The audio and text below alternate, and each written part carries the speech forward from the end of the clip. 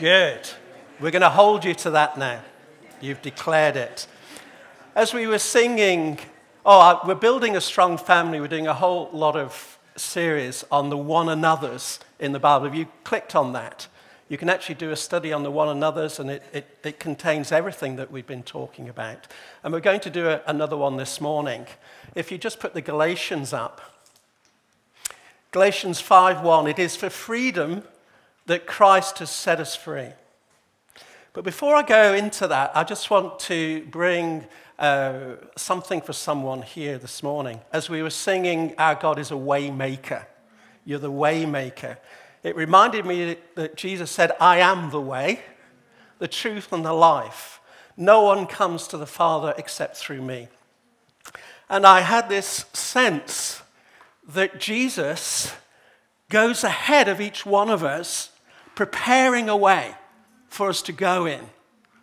But some of us are finding life really tough, and it's repeated difficulties. And I feel God is saying, could it be that you're actually going in the wrong direction? In relationships, in habits, in things that you are attempting and that you're going for, or you're giving yourself to. Could it be that God actually wants you to turn away from that direction and go in the way that He has prepared for you? That doesn't mean to say there are not going to be difficulties, but He will provide for you on that road. His grace, His blessing, His mercies. I think that some of us need to change the direction you're walking in, to follow the way that He has prepared for you. Okay, so think on that one. Let's go back to Galatians 5:1. It's for freedom. Hang on, put it back. Thank you, Chris. I was trying not to do that. It is for freedom that Christ has set us free. What has Christ set you free from? You can call out. What? Fear. Great. Anything else? Addictions. Anything else? What springs to mind? Sorry? Illness. Okay. Sin. What's sin? Oh, it's a very biblical word, isn't it? Sin. It's doing things that are wrong, that don't agree with the way that God has for you to do. It's not putting Him first in your life. That's called sin. Okay, that's my definition anyway. What else is death? Hallelujah. Okay, it's just a gateway. I did a funeral this week, and it was a great time of celebration because that person knew exactly where they were going because they believed in Jesus. What other things? Guilt. Hallelujah. Shame. Lots of things that we can think of. And I hope you're overflowing with God has saved you from, and you're really, really thankful. But what's He saved you to? Joy. What are you free to? Joy. Anything else? Eternal life. Wow, that's a biggie, isn't it? Sorry? Love. Free to love. To be loved and to love. Anything else? Abundant life. I've come that you might have exceedingly abundant life. More than. What a great God we serve, isn't it? Hallelujah. I'm so glad I came to know Jesus 50-odd years ago. And He came and took hold of me. Okay? Lots of freedoms. But we're free. You can put it up now, Chris. Okay, Galatians 5:13-14. You, my brothers and sisters, were called to be free. Isn't that wonderful? We're called to be free. But do not use your freedom to indulge the flesh. In other words, to sin. Okay? Rather serve one another humbly in love. For the entire law is fulfilled in keeping this command. Love your neighbors as you love yourselves. We've been set free to serve others. We have been saved and set free to serve others, and in serving others, we are actually connecting to the purpose of God for our lives. Over the years, I've been approached by numerous people Pray for me that I might know what God's purpose is for me and his calling in my life. And here we have the answer.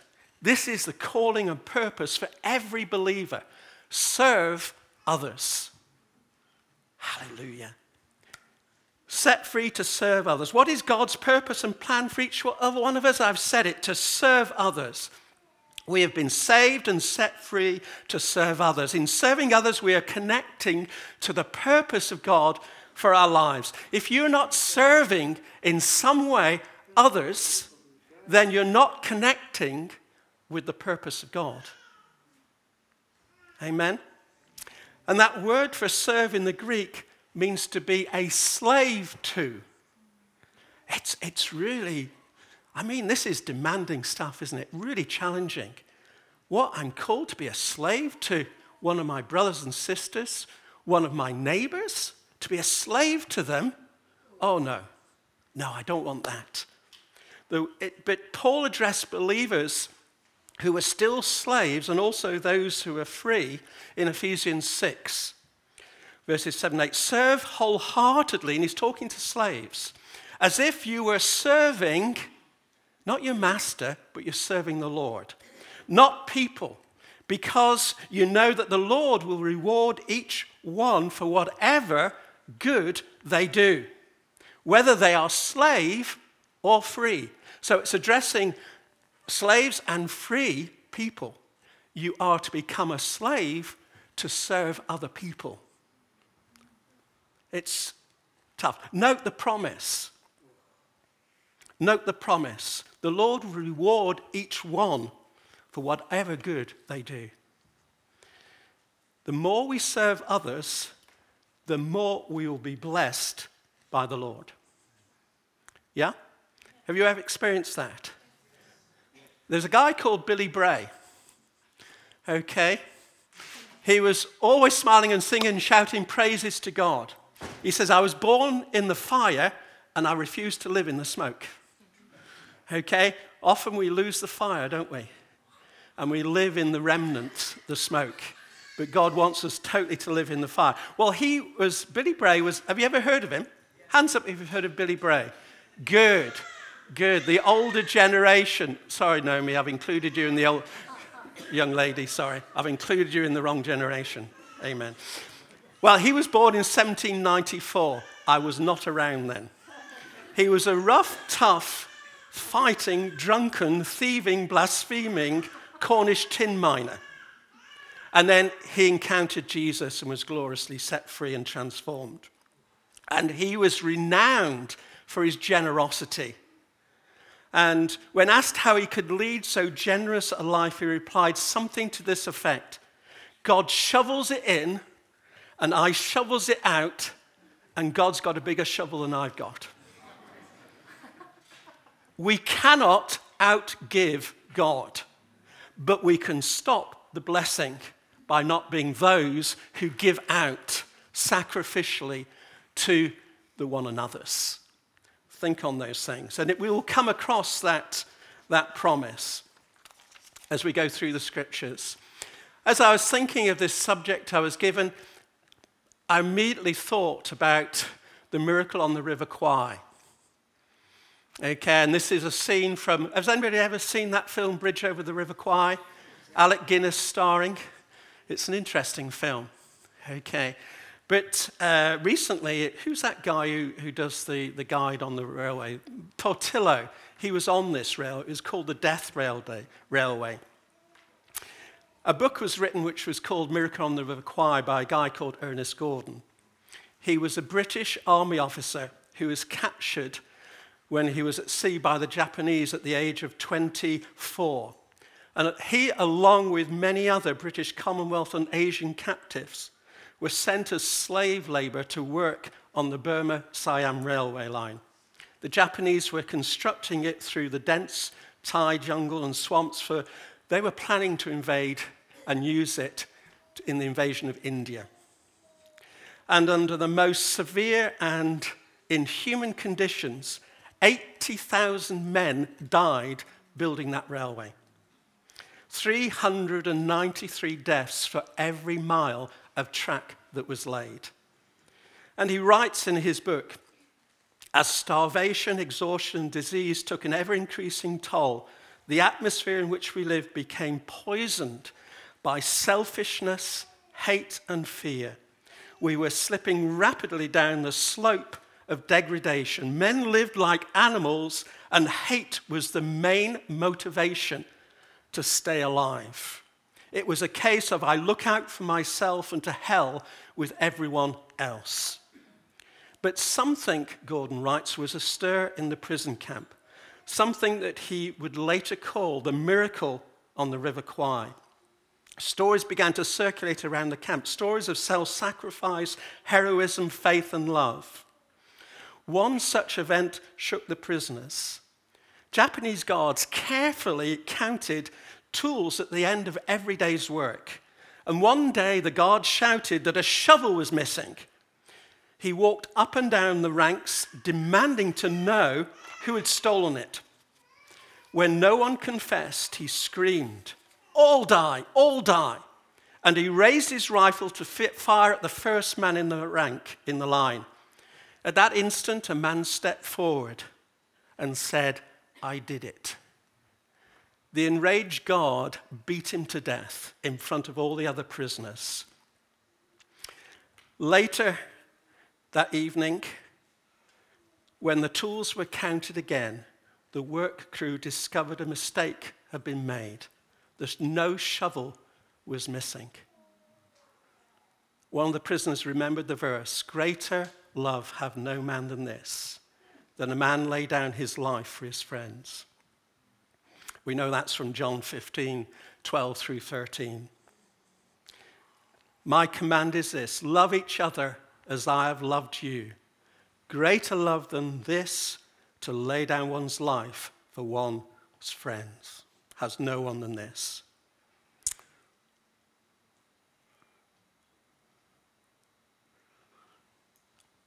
Note the words, my command is this, to love one another.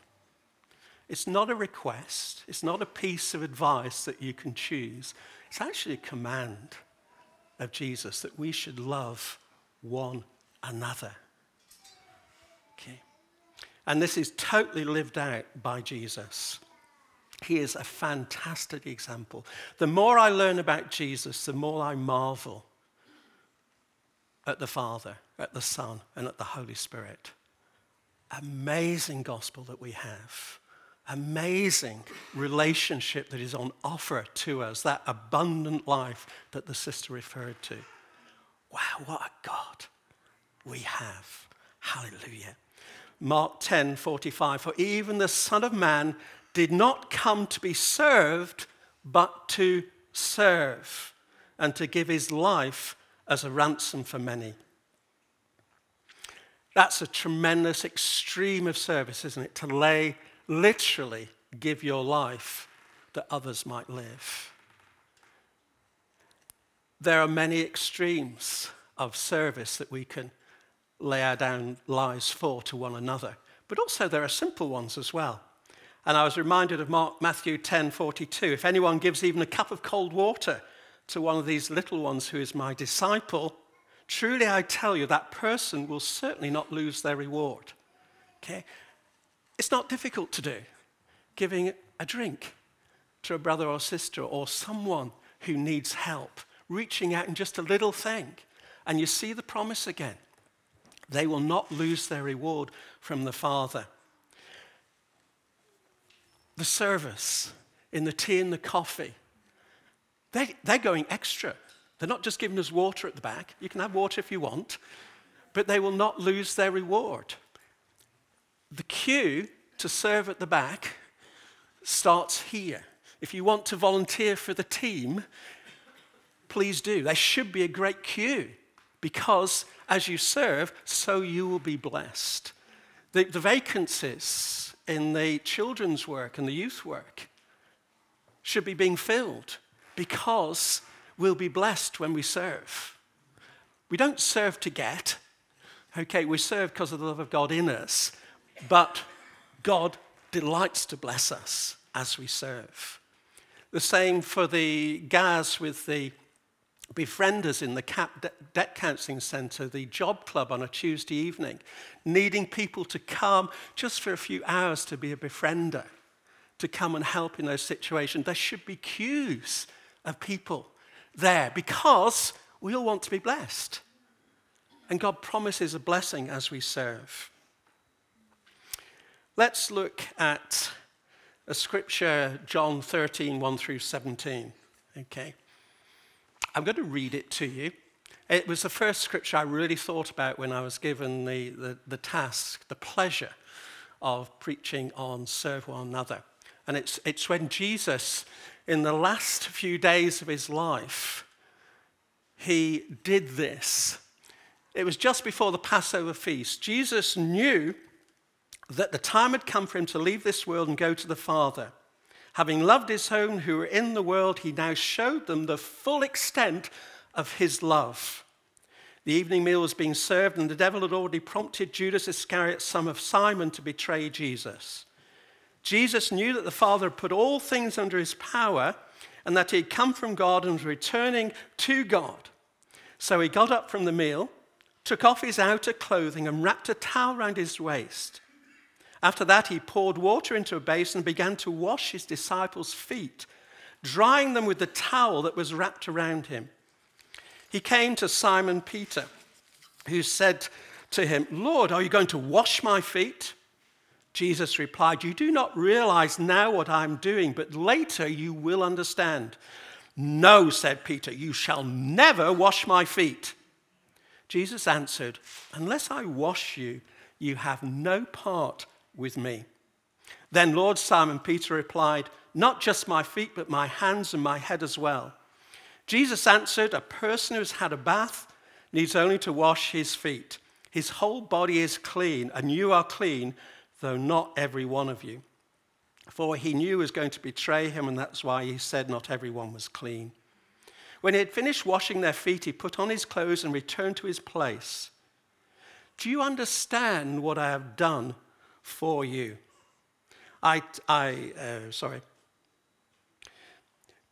"You call me teacher and Lord, and rightly so, for that is what I am. Now that I, your Lord and teacher, have washed your feet, you also should wash one another's feet. I have set you an example that you should do as I have done for you. I tell you the truth, no servant is greater than his master, nor is a messenger greater than the one who sent him. Now that you know these things," the promise again, "you'll be blessed if you do them." There's so much truth in this portion of Scripture, and I'm only going to touch on a few of the things. The first thing that strikes me is Jesus, in washing the disciples' feet, is showing them the full, the complete extent of his love. That's quite an amazing statement. By washing the disciples' feet, what was going on?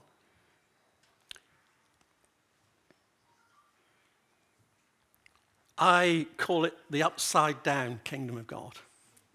It's just the opposite of everything that's in the kingdom of this world, or the kingdoms of this world. Jesus had already said it to his disciples, who are constantly vying for position and status.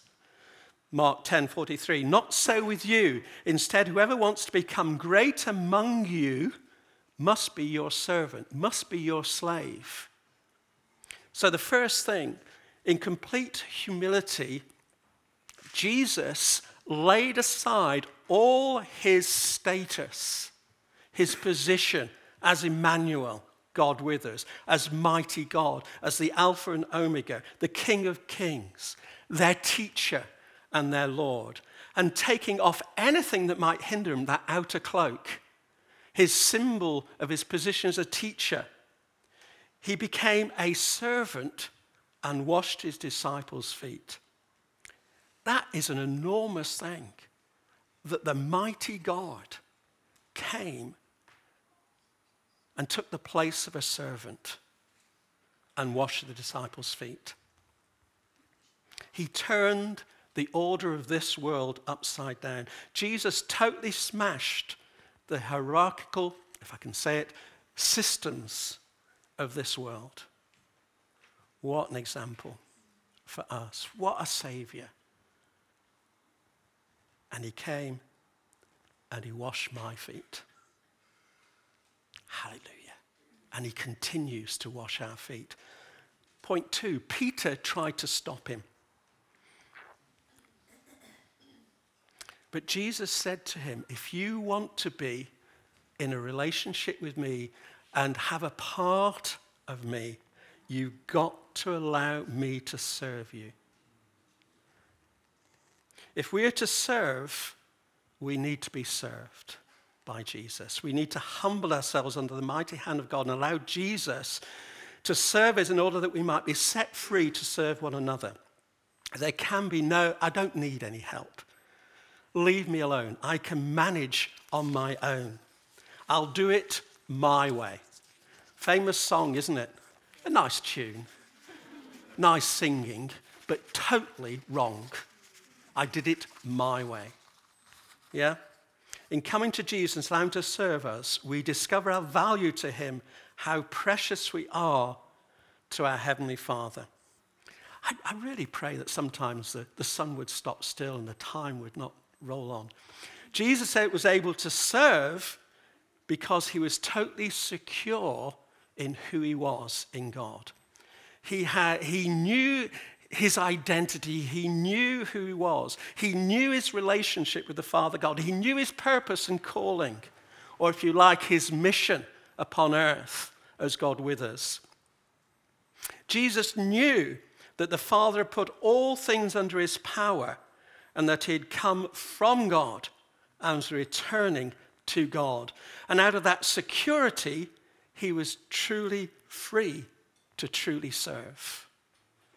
The first thing around this scripture, I thought, security of the believer, and sets the believer free to really serve in the way that God has for us to serve.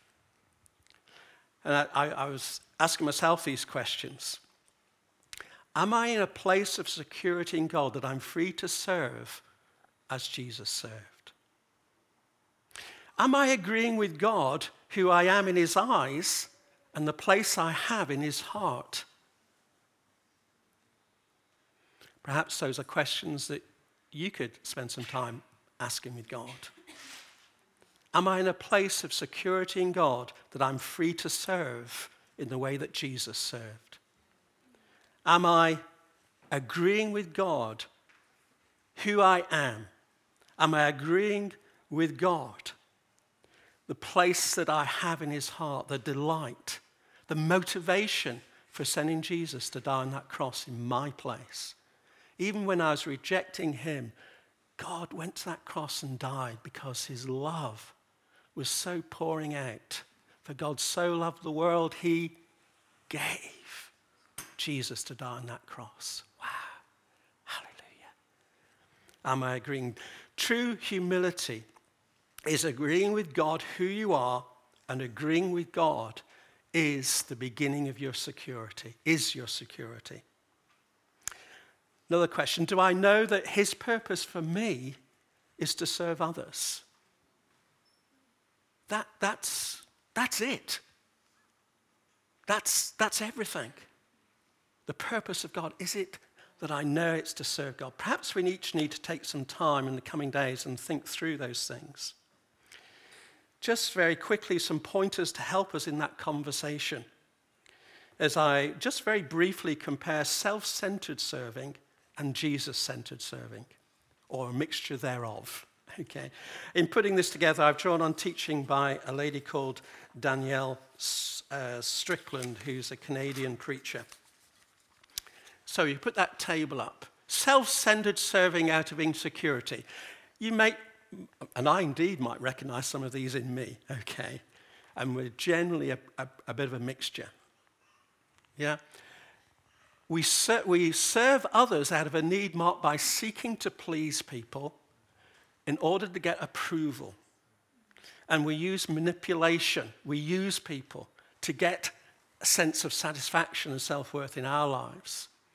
We look to control them in order to get the response we're looking for from them. Yeah.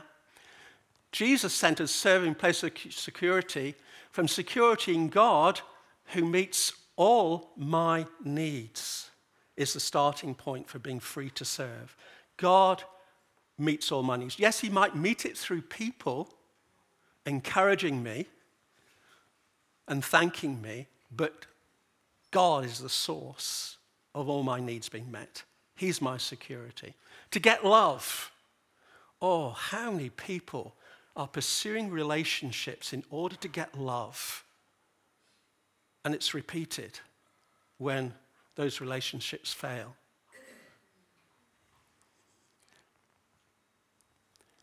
We can serve from love and not for love, and because I know I am loved. And we can enter in relationships because we know that God loves us completely. And there's a security in that. And it will improve those relationships, I tell you. To get worth, from worth and because I know I have worth. To find purpose, knowing I have purpose in God. Next one. We serve only those we think are worthy. Knowing that I'm serving God and he is worthy. Only if our serving works for people, that they respond. Only if they're thankful, only if they change will I serve them. You know, we have some interesting times in Food Bank, okay, and you can get very frustrated when lives don't appear to be changing. And you think, oh, what we're about here. Well, we're serving is the work God's called us to. I'm thankful that I can serve, and I'm changed through serving. Okay? I'm not saying that we've got to be perfect before we begin to serve. Because as we begin to serve, as that last thing said, we are changed. And we become more like Jesus. And as we serve and grow under disciples of Jesus, and with the life-changing power of the Holy Spirit, we are changed and our service will become more impactful. Do you remember the illustration that Josie put up of the circles? I love this. I thought it was really, really powerful at the beginning of the series. Philippians 1:6 says, being confident of this, that he who began a good work in you will carry it on to completion till the day of Christ Jesus. When we believe in Jesus and he comes to live in our hearts by his Holy Spirit, we start a journey of transformation. And I've illustrated there's me and God and there's an overlap. Okay, and I've added to it, sorry Josie, you'll have to look at it later. I've actually added a chair which represents the throne of our lives. And the cross represents Jesus. And when Jesus comes into our lives, he dethrones the ego, the selfishness, the self-centeredness that's on the throne of our lives that controls us. And Jesus comes on the throne. And we begin to reflect Jesus to the world. And then as we get to know him and as we begin to align our lives with his plans and purposes for us, as we begin to be changed, begin to repent and turn around and go in different directions, more and more there's the overlap. And then finally, we're getting more and more like Jesus and more able to represent him out into the world. I struggled in my life. I've been 50 years a believer. And I tell you, my encounter with Jesus was really radical. But life has its ups and downs. And your relationship with Jesus sort of goes from one degree of intensity to another. Okay? And self-confidence was something I really struggled with. And as a pastor, I really wanted to be accepted by my peers. And I really struggled when I couldn't get that acceptance from them. And I tell you, I'm much more comfortable now who I am in Christ than I ever was. But it took a journey. And I'm still on that journey, by the way. Okay. And I'm aware that I said I'd finish. So come on up, Helen. But I've challenged a lot this morning. I want you to take it away. And get before God and have that conversation with him. Okay, am I serving others? Helen, you take it up from there.